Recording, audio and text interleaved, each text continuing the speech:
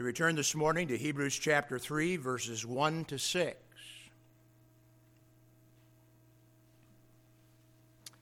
Wherefore, holy brethren, partakers of the heavenly calling, consider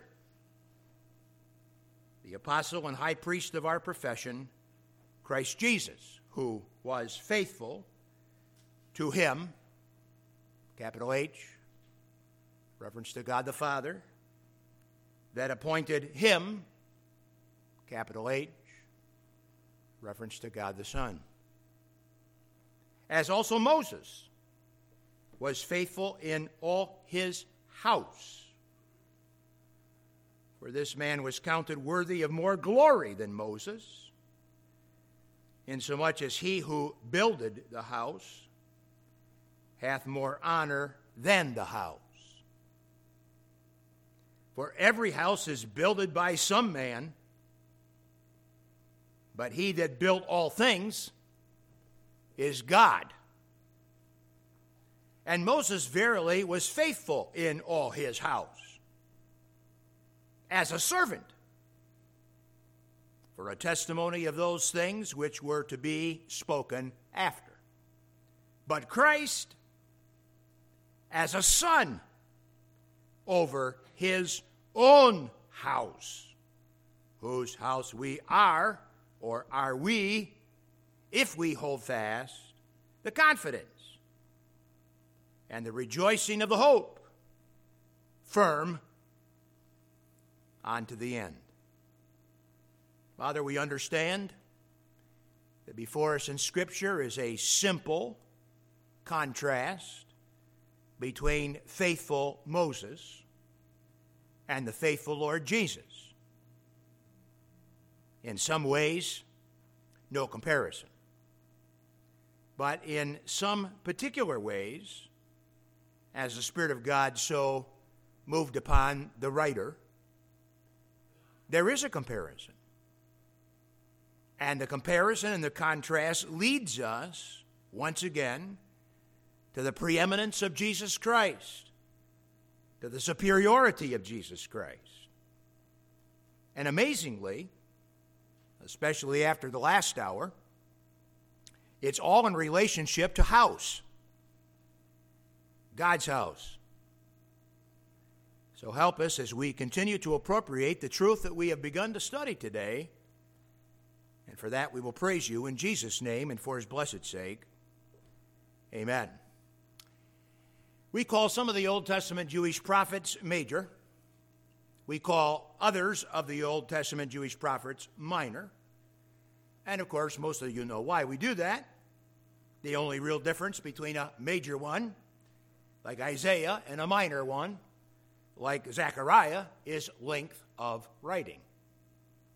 Isaiah is not greater in any particular way to Zechariah, which is the continued focus of the adult education hour, other than the spirit-driven length of composition. In that same way of thinking, even Gentile believers would recognize Moses as the greatest of the Old Testament prophets, in that 5 whole books of revelatory composition bear his name. Moses is responsible for the Pentateuch, or the Torah, the first 5 books of the Bible: Genesis, Exodus, Leviticus, Numbers, and Deuteronomy. Therefore, just in that sense alone, Gentiles would be quick to recognize Moses as the greatest. But in the Jewish mind, Moses is the greatest in a little different way, or at least with a little different sense of emphasis.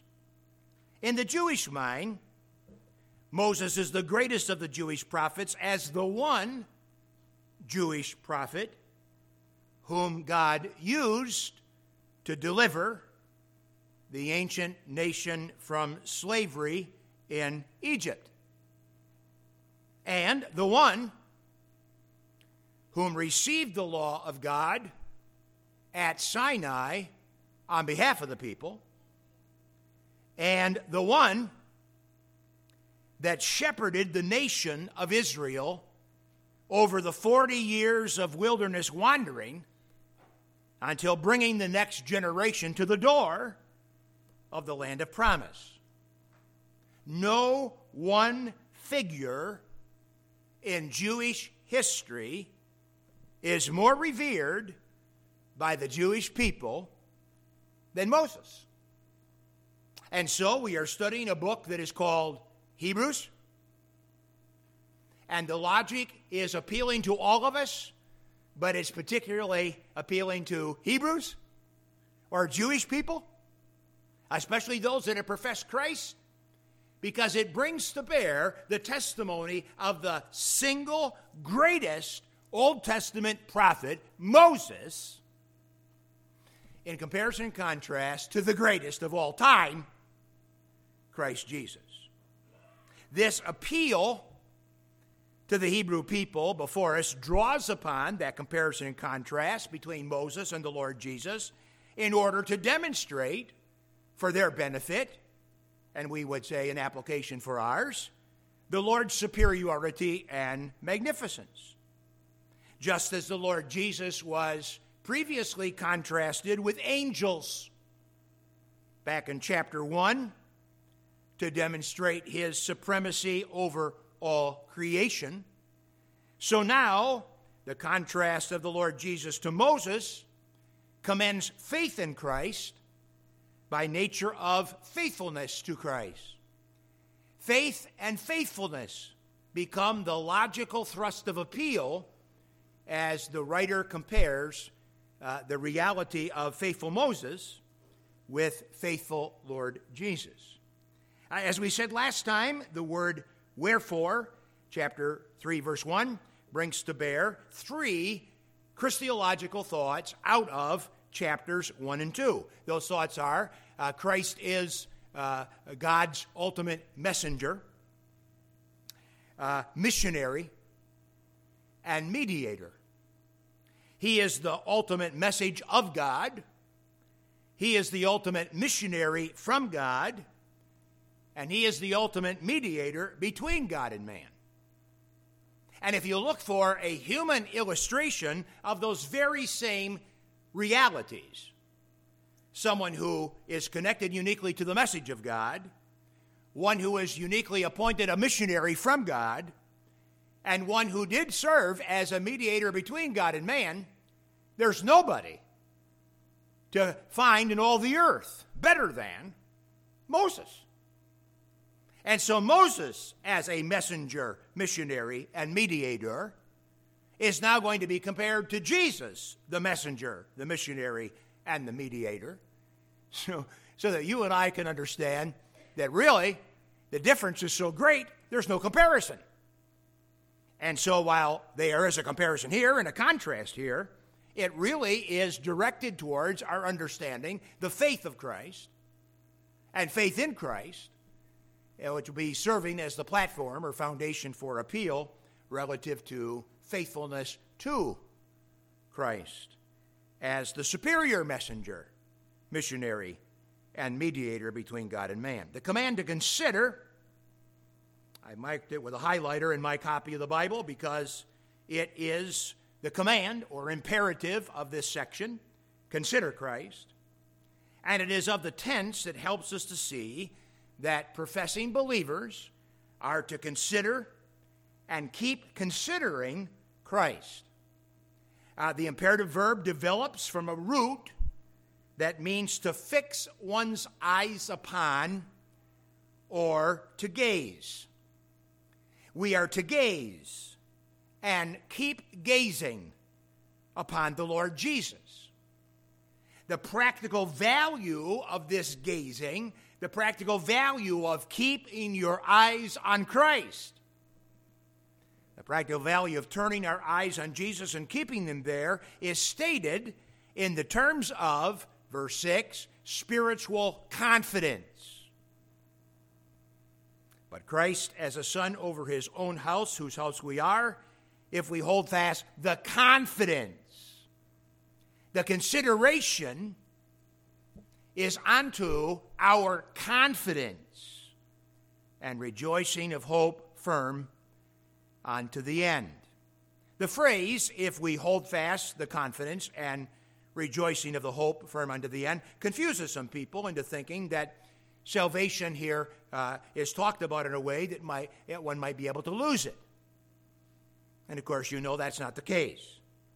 The practical value of gazing on Christ or centering the mind on Christ in perpetuation is the believer's confidence. What do you lose? What do you practically lose if indeed your eyes are not rightly fixed on Christ? Simple. You lack your confidence in Christ. You're still going to be with the Lord when you die. You don't lose your salvation because you've taken your eyes off Christ. But as a believer, if you take your eyes off Christ, you lose your confidence. And believe me when I say that confidence is a phenomenal thing to have in the Lord. So much of modern Christianity is foolishly bold or sheepishly weak. It never ceases to amaze me how that the Christians who know so little of God, know so little of His Word, practice so little of the truth, are often the most bold to speak of it. Why, there are people and some of my relatives that when it comes to their Christian testimony, I'd be more inclined to say, shut up already, rather than say, please share a word. Because they're so terribly inconsistent, if they be Christians at all, that really, when it comes to being bold about Christ, you just wish they'd keep their mouth shut. And then there are people that honestly, they walk with the Lord. They know the Lord. They're in the Lord. They feast in the Lord. And they are just sheepish of the weak variety to ever say a word in honor for Christ. And we like to say to them, come on already, speak up, talk up, get with it, quit sleeping. That's the kind of spiritual sloth that I prayed about this morning as we began that first hour.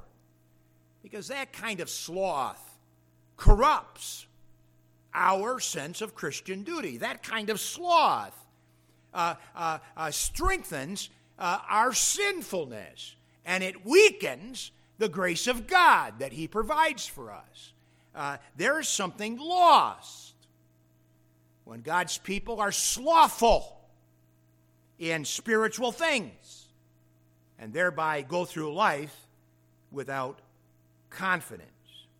But herein is the thing to make the children of God into confident Christians.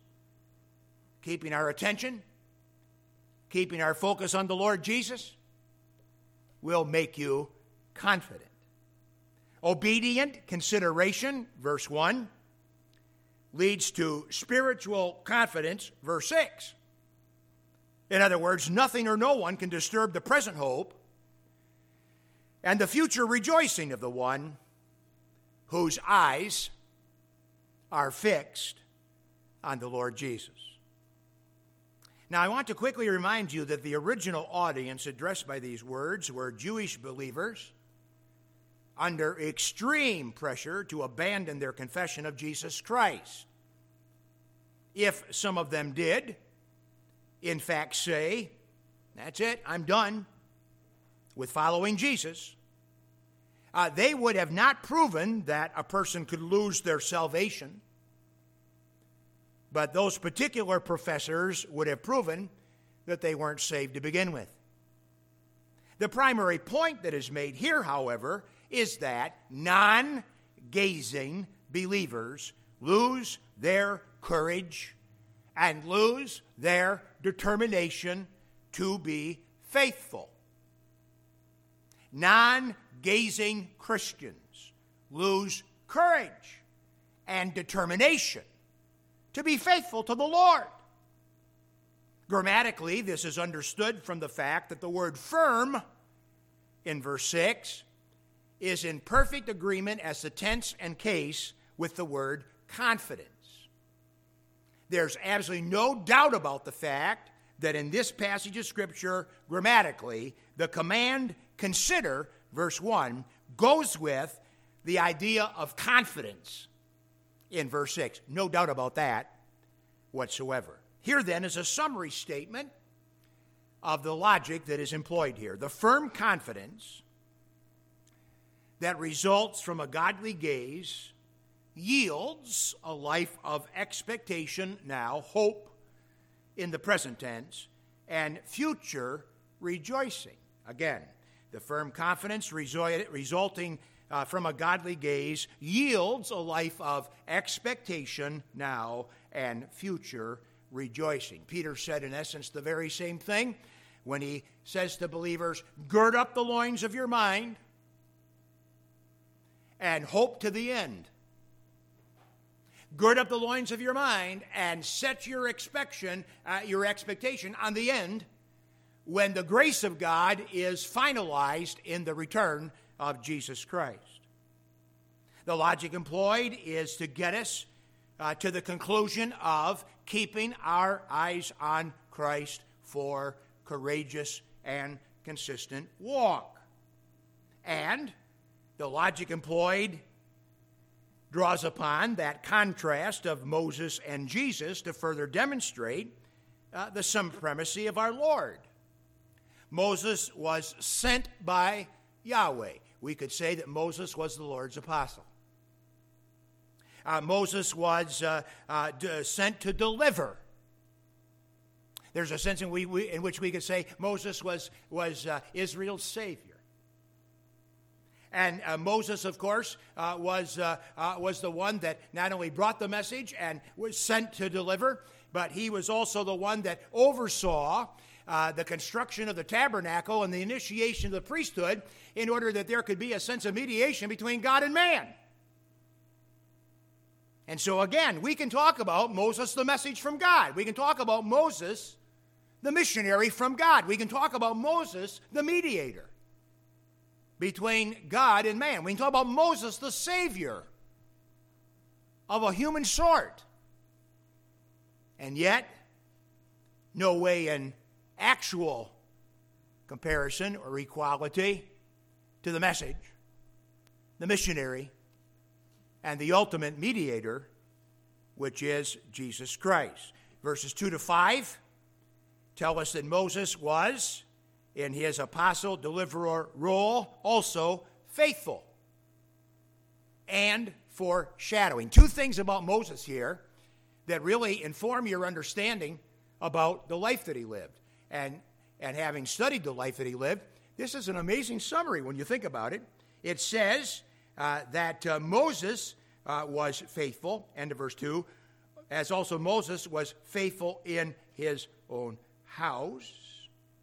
And it goes on to talk about the aspect of his faithfulness in his own house, or in his own sense, both in regards to his response to his calling, which we could describe as a heavenly calling, and also as the fact that it was foreshadowing of what would come afterwards. You see that in verse 5. And Moses verily was faithful in all his house as a servant for a testimony of those things which were to be spoken afterward, which were come later. So Moses was not only faithful, but he was foreshadowing of the greater person and work of Jesus Christ. Think of it this way. Number one, Moses helps us understand the superior performance of Jesus Christ. Moses, we're told in verse 2, was faithful in all his house. Faithful to his house, or stewardship, if you will. Oikos is the word for house. Oikonomia, house law, is the word translated stewardship or dispensation in the English Bible.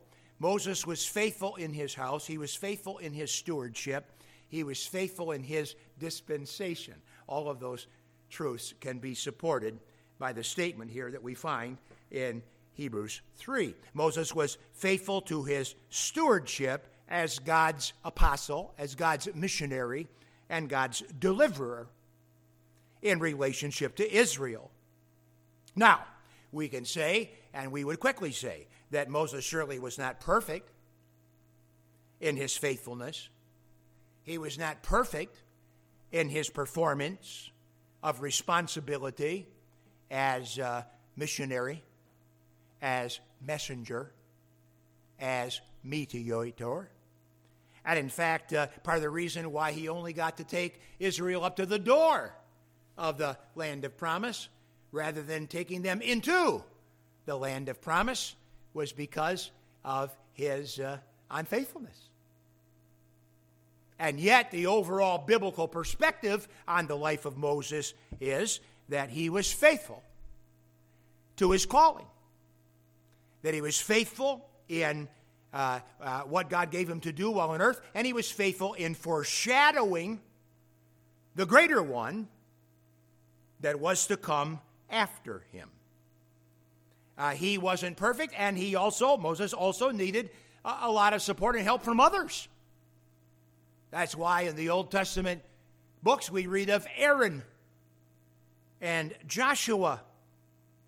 In truth, we can say that Joshua completed the task that was assigned to Moses originally in taking the Jewish nation into the land of promise. And so you can see quickly, without taking too much more time, that Moses was a great messenger. Moses was a great missionary. Moses was a great mediator. And yet not as great as the one that he foreshadowed, which of course is Jesus Christ. Jesus Christ not only had a superior calling as a missionary, as a deliverer, and as the high priest of God, but while all alone, without an Aaron, without a Joshua, alone, accomplished our great and full deliverance perfectly.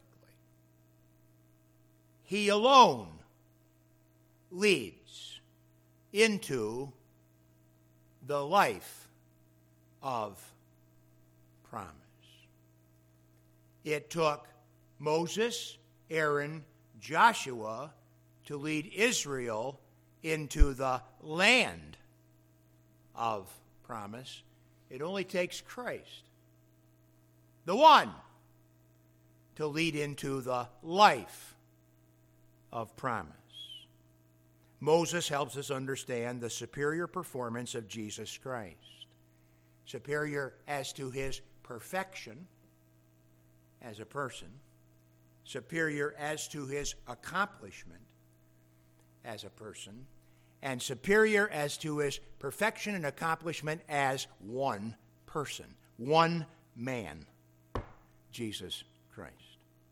Number two, Moses helps us understand the superior position of Jesus Christ. The Lord Jesus Christ is worthy of more glory than Moses. The logic here runs along this line. The Jewish household of God was built by God through Moses. Again, look at verse 2. Who was faithful to him? Christ was faithful to God the Father that appointed him, God the Son, as also Moses was faithful in all his house. For this man, this referring to Christ, was counted worthy of more glory than Moses. Christ is a superior person. Christ accomplished a superior work. And thereby Christ is in a position of superior glory to Moses. And then that's explained in a way that everybody here understands, but especially James there understands. Listen, insomuch as he who builded the house hath more honor than the house. Who's more important, the thing built or the one who builds it? James there knows it's the builder. It's the builder. Next part of the logic. For every house is builded by some man. You go down the street, you see a house. You ever say, I wonder how that got there? You ever seen a house just fall out of the heavens and land on a piece of property? Never I have. And if you did, I'd run. That would be pretty weird. You ever seen in a spring day when the little shoots of corn are starting to pop up out of the mud? Have you ever seen the roof of a house start to pop up out of the mud? Never. Now, people sometimes say, boy, the Bible is complicated. It's hard to understand. This is about as easy as it gets right here. Every house is built by somebody. Yeah.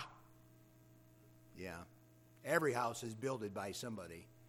And so the logical question is, who builds the house? And the answer is, God. God is the ultimate builder of all things. He is the maker and the builder of all things that remain eternal. And then we're told, verse 5, and Moses verily was faithful in all his house as a servant. Hang on to that word servant a minute. For a testimony of those things which were to be spoken after. But Christ as a son. Hang on to the word son over his own house. So Jesus Christ not only had a superior calling as a missionary, deliverer, high priest of God, but the Lord Jesus Christ is superior as a builder. And the difference between the two is worth thinking about, because it's the base upon which the Lord Jesus is worthy of more glory than Moses. The Jewish household of God was built by God through Moses.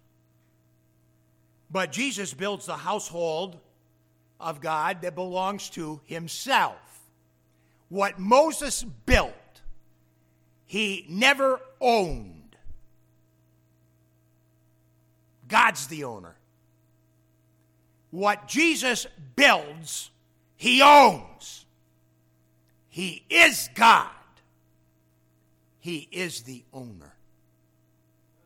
That's the difference. The words of verse 5 of Moses as servant and the word of Lord Jesus as capital S son further clarify the difference between Moses and the Lord Jesus, commending the superiority of the Lord Jesus in all things. Moses may well be called the great deliverer by the Jewish people. We all know that God is the one, however, who delivered Israel from Egypt. With a human view, we can assert that Moses built the Jewish nation. But we all know that it was God who owned the Jewish household. Moses oversaw the construction of the tabernacle, the house of God, the tent, the meeting place between God and man, as was heavenly designed. But there is a certain glory that is to be associated with all of those things, with Moses the man, with the tabernacle, the tent that Moses oversaw construction of, and of course the building of the Jewish nation. There is a certain glory to be rightly attached to the earthly life of Moses. We do not dismiss or deny that Moses was a glorious man of God. And it ought to put us on a thinking plane of receptivity with our Jewish brethren. But the Bible is also clear that there is a greater glory, a far superior glory to be attached to Christ, because he is both the human builder and the divine owner of the household of God. In fact, Paul says to the Ephesians that all the family of God are named in Jesus Christ. The Apostle John tells us, chapter 1, verse 17, that the law was given by Moses, but grace and truth came by Jesus Christ. So Moses is a good illustration to help us see the superiority of the performance of Christ. Moses is a tremendous illustration to help us see the superior position of Jesus Christ as both faithful man and God. Perfect faithful man and God. And then thirdly this morning, Moses helps us understand the superior promise in Jesus Christ. Moses led the people to the land of promise. Jesus is the door or the gateway to the life of promise or eternal life. Moses went up to the door. The Lord Jesus is the door. In Christ we have it, as Peter says it, exceeding great and precious promises, that by them we might become partakers of the divine nature. Israel was promised a special land. The believer has possessed a most special life in the Lord. The Jewish people got a land promise. And they got that land promise through Moses. The people of the world get a life promise.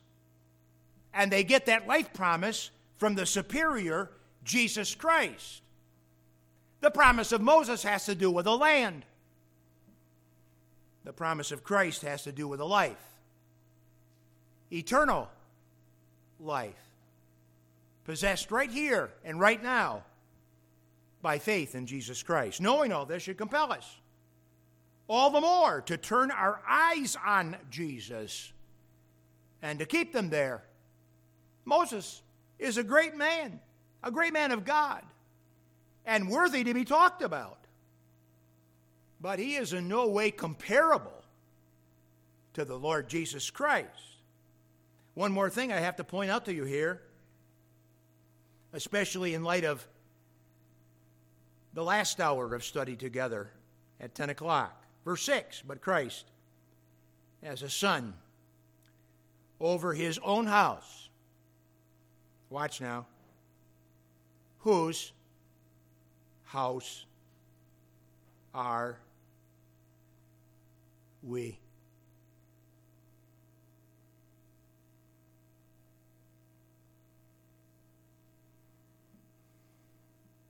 That verse says that Christ is over his own house. That verse says that the house that Christ is over is built up of us.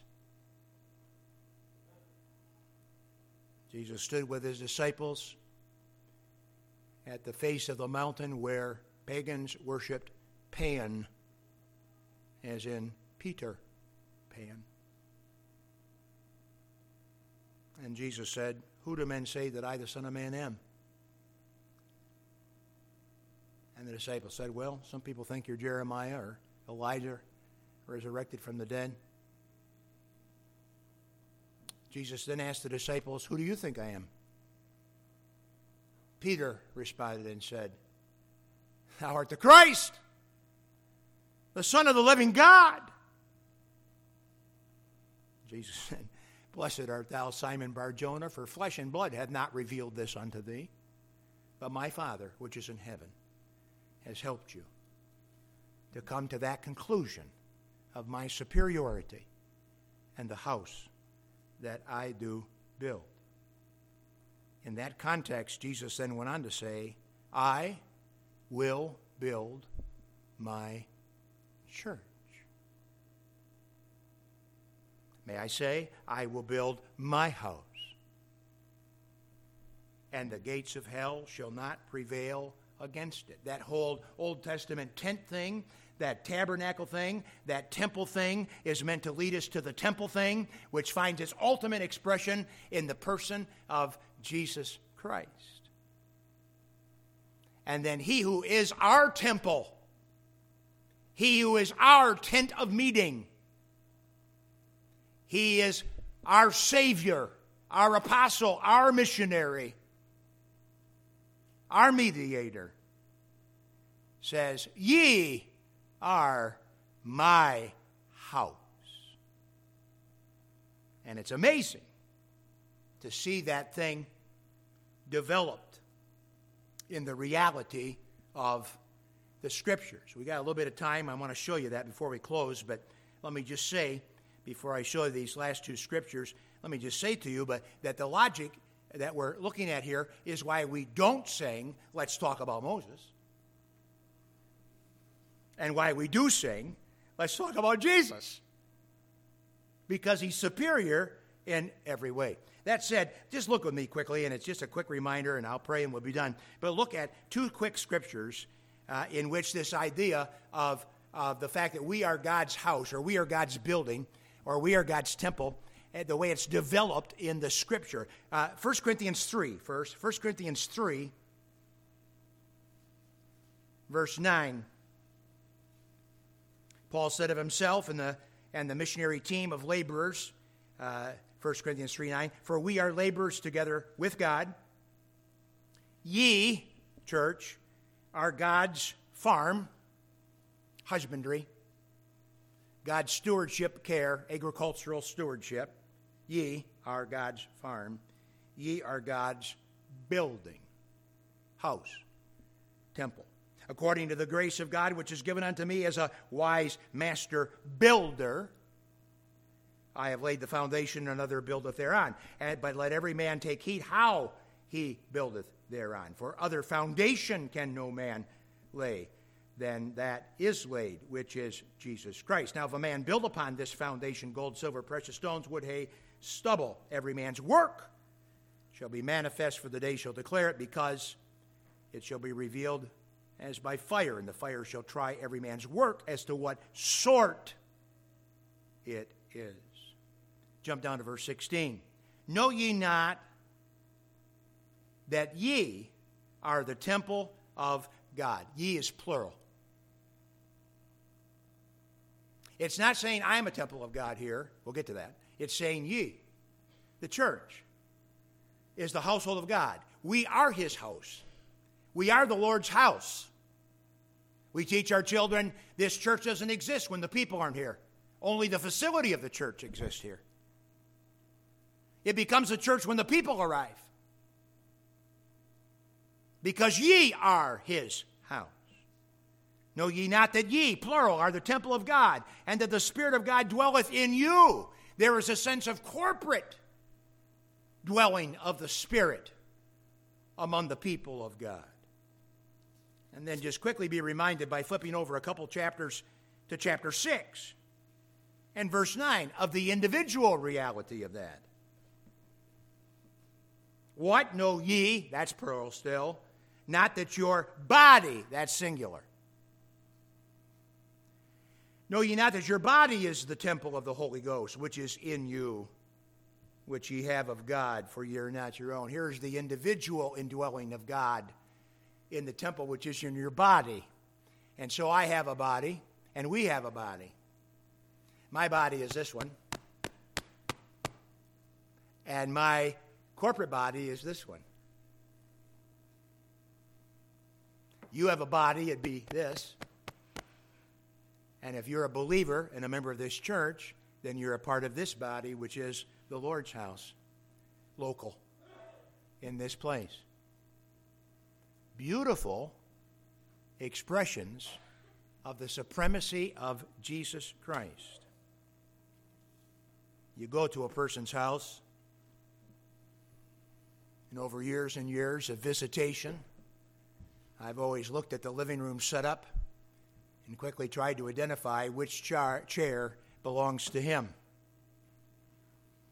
and always choose to never sit there. Because there's a little rule I honor, and that is, my house, my chair. This is God's house.